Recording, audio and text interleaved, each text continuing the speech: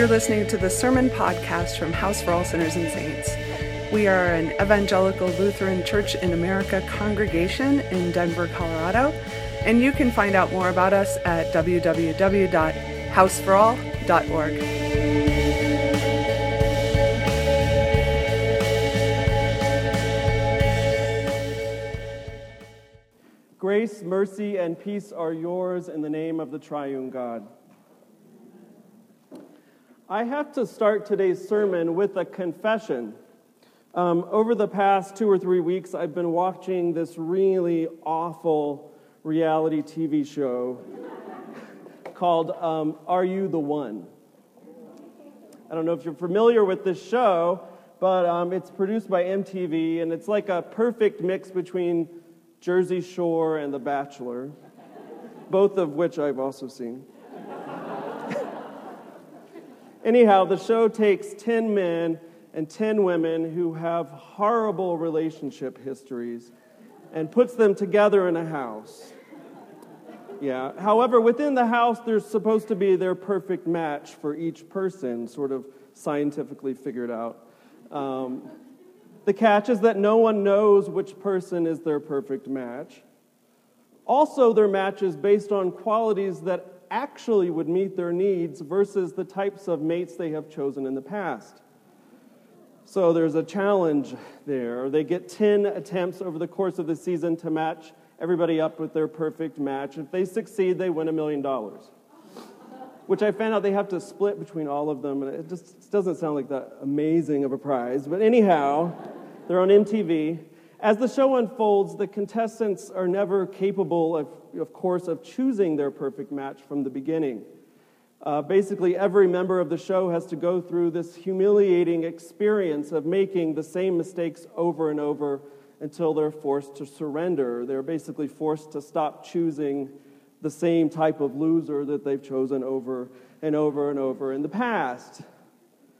They're forced to also surrender their expectations based on old patterns of behavior, and instead open themselves up to truth that is right before their eyes. Though I don't tend to see a lot of reality in reality TV, this show reflects a truth that is also in today's gospel. The truth that so often, even when the solution is staring us in the face, we can't see it. We can't see it until we let go of our expectations based on old behavior and past experiences. The Gospel of Mark says that a man ran up to Jesus and begged him for basically a roadmap to eternal life. "Good teacher, what must I do to inherit eternal life?" he said. Jesus replies with a short list of commandments. He doesn't even give all 10, and says that basically the man already knows the way. Jesus is intending here to deliver good news, a word of freedom that the man already has eternal life or access to eternal life. Unlike the legends that have grown up around this man, there is no evidence in the text that he was particularly evil in any way. So Jesus basically says he's in good shape, yet the man can't see it. He can't see that Jesus is offering eternal life as a done deal, as something already real and alive right now.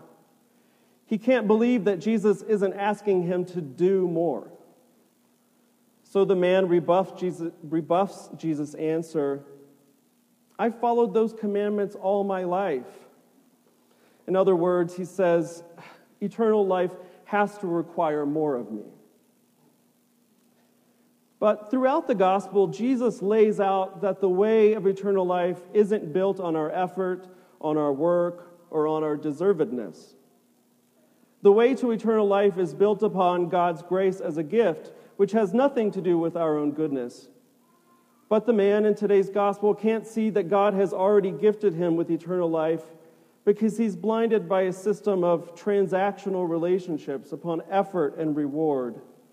In order to gain eternal life, he has to do something, he believes. For years, I too couldn't believe that I was saved just the way that I am. I thought that I had to do something. I thought that I had to be the perfect son, get perfect grades, get a respectable job, live in a respectable house. But as I failed to do these things, I sank deeper and deeper into depression.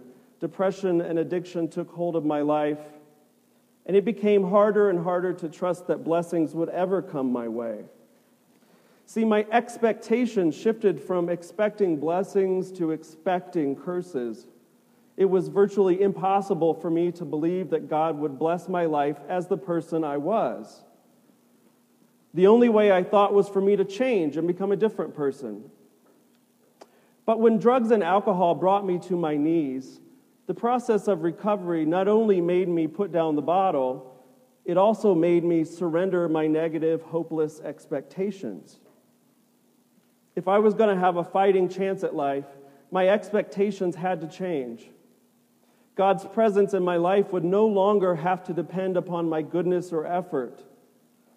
I think this is one reason that we value confession and absolution so much in the church and in this congregation, because it's a way of God rewiring our expectations.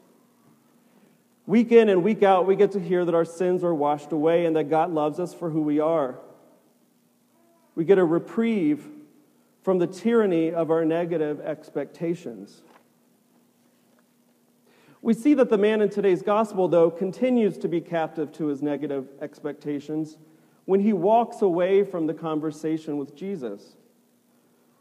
After Jesus tells him to sell his possessions, give to the poor, and follow him, the man walks away in shame because he can't bring himself to do what Jesus suggests. But by walking away, the man misses out on the rest of Jesus' answer. He misses out on Jesus saying, "It's easier for a camel to go through the eye of a needle than for a man with possessions to enter the kingdom of God," which sounds hopeless, but then Jesus continues saying, "But for mortals it is impossible to be saved, but it's never impossible for God." By walking away, the man misses the gospel that is right in front of him. He misses when Jesus says, "Yeah, there's nothing you can do to get eternal life. You just have to receive." Eternal life is a gift from God. But the church, too, has had a really hard time hearing that eternal life is a gift. Even from this very story, perhaps you've heard a pastor or teacher try to explain away the grace in this gospel reading. The explanation usually goes like this: when Jesus is talking about the eye of the needle and the camel, he's not talking about a literal needle. There was a gate in ancient Jerusalem called the Eye of the Needle. It was too small for a camel to go through standing, carrying its burden. So the camel would have to be stripped of its luggage, and the camel would have to crawl through on its knees. It's a nice story, but it's also a handy way of eliminating grace from Jesus' parable. It replaces grace with the belief that if we are humble enough and if we get rid of our idolatry to stuff, then we can enter the kingdom of God. But the story isn't true. That's the reality. This retelling of the story isn't true. There's no record of there ever being such a gate. It's a medieval legend that's existed for a long time. What is true, though, is that this legend reveals how hard it is to believe that eternal life is a gift. We become so accustomed to that negative transactional tape in our head that we have to do something, when instead Jesus says, "Come to me, all you who are weary and heavy burdened, and I will give you rest." In today's society, we are seeing once again what happens when we can't stop that negative tape from playing. The ever-expanding scourge of gun violence across our nation is an example of what happens when old ways of thinking get fixed in our brains. We keep making the same mistakes, expecting different results, and then wring our hands when nothing changes. And just like for the man in today's gospel, the life-giving, life-changing, and life-saving solution is also right before our eyes, but we just can't see it. As a nation, and that includes me and all of us here, as a nation, we've not found a way to seize upon the solution that is right before our eyes, which is to lay down our weapons. The solution that seems so obvious to so much of the world continues to be the solution that we can't yet see. Perhaps we haven't been able to see it because we're stuck like the man in today's gospel, in the belief that we have to do something active to save our people. We are stuck in an unholy alliance with living offensively, that we've forgotten what it's like to lay something down and just see what happens.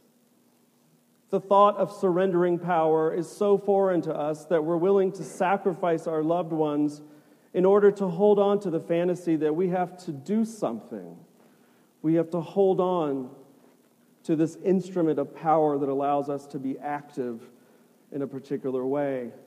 We haven't yet been able to trust we'll be okay if we surrender our weapons and thus part of our power. Yet today's gospel reminds us that eternal life is built upon this kind of surrender. We come before God and ask that God help us surrender our old ways of thinking and doing. We ask God to show us new ways of being that don't depend on our doing, on our effort. We ask God to step into our lives and be God. And then God helps us step away from all those things that don't serve us and steps with us into eternal life. Because entering eternal life is something that is all God's doing, and it's never something that we have to worry about. Thanks be to God.